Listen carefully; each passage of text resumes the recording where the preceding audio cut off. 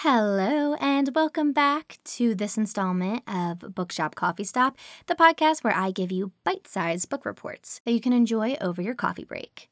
So let's jump into the review of I'm Glad My Mom Died by Jennette McCurdy. So I want to start by saying that memoirs are definitely not my thing whatsoever. But I was really compelled to read this one, not only thanks to the shocking title and my childhood love of iCarly.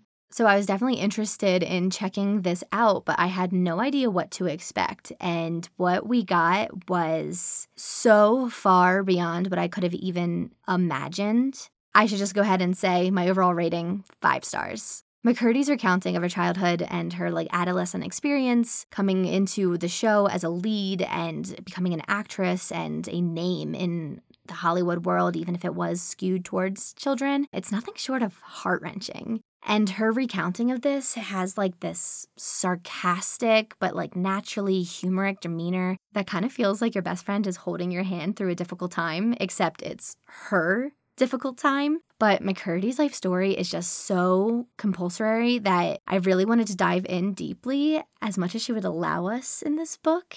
And it's a considerable amount. I am going to skip ahead. I'm going to skip the spice level just because there is no spice level. So I guess you could say I give it a 1, but there's no spice. And thank God for that, because her life experience and her maturation as an adult, it brings on disturbing, to be completely honest, and I'm not sure that I could handle much more than what she gave us. And my heart certainly goes out to her because this is not a pleasant story. But digging into the immersion score, which I gave 4 globes, I was totally sucked in. It addresses the seedy underbelly of show business, the modesty of her childhood and growing up in her hoarder home with her family who all seem to suffer from different mental and emotional afflictions and how that impacted her and every experience that she had thereafter. It's so vulnerable. It's so brave, honestly, for her to not only just be talking about her experience, but to be talking about it in this way that's so bare and tongue-in-cheek. And she wants people to understand that there's a pretty vast difference between people's perception and the truth. And I certainly didn't have a great understanding, which I feel like for this book I'm going all over the place. But that leads me into my shock value score, which I did give 4 bolts, which is probably the highest score of what I've read recently. But as a fan of hers from my childhood, I can't pretend that I've followed her career or her life heavily outside of just my childhood exposure to iCarly. But as a fan, I would never have guessed that this was her experience. I couldn't even have guessed that this was an experience that people go through. You hear things like this in TV and movies, but you're just so accustomed to thinking that someone with celebrity and certain degrees of fame and the monetary value that goes along with that, they lived a fairly charmed life with moderate success. But everything about this book was just completely shocking to me. It was one thing after the next, and learning about these people who are real people, but also damaged people, and how that impacted her and how she's had to become her own healthy person in response to that. It's really compelling and triggering and somehow beautiful in the end. My read speed for this, I did give 4 clocks because even though the nature of memoirs and biographies are typically slower paced than a fiction story, especially one that's rooted in adventure and action, of which this book is so not. And yet I was so invested in this book. It took me only maybe a couple days to get through, but honestly, I think I read the bulk of it in one day, and it wasn't a short book either, but it was just so gripping. I had no choice but to continue through to the end as quickly as possible. For my final thoughts, I experienced a lot of guilt with this book.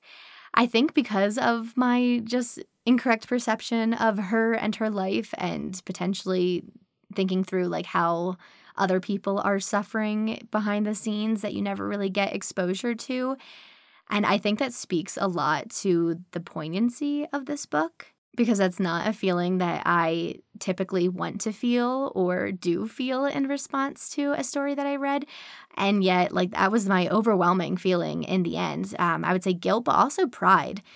I'm really glad that McCurdy chose to end the story in the present, where she declined to join the rest of the cast of iCarly for the recent reboot. It's honestly not something I paid much attention to in recent years. I haven't seen the reboot or anything like that, but I did have a vague awareness of the fact that it was happening and that she wasn't being a part of it. But really, I felt so much pride for her in setting that boundary.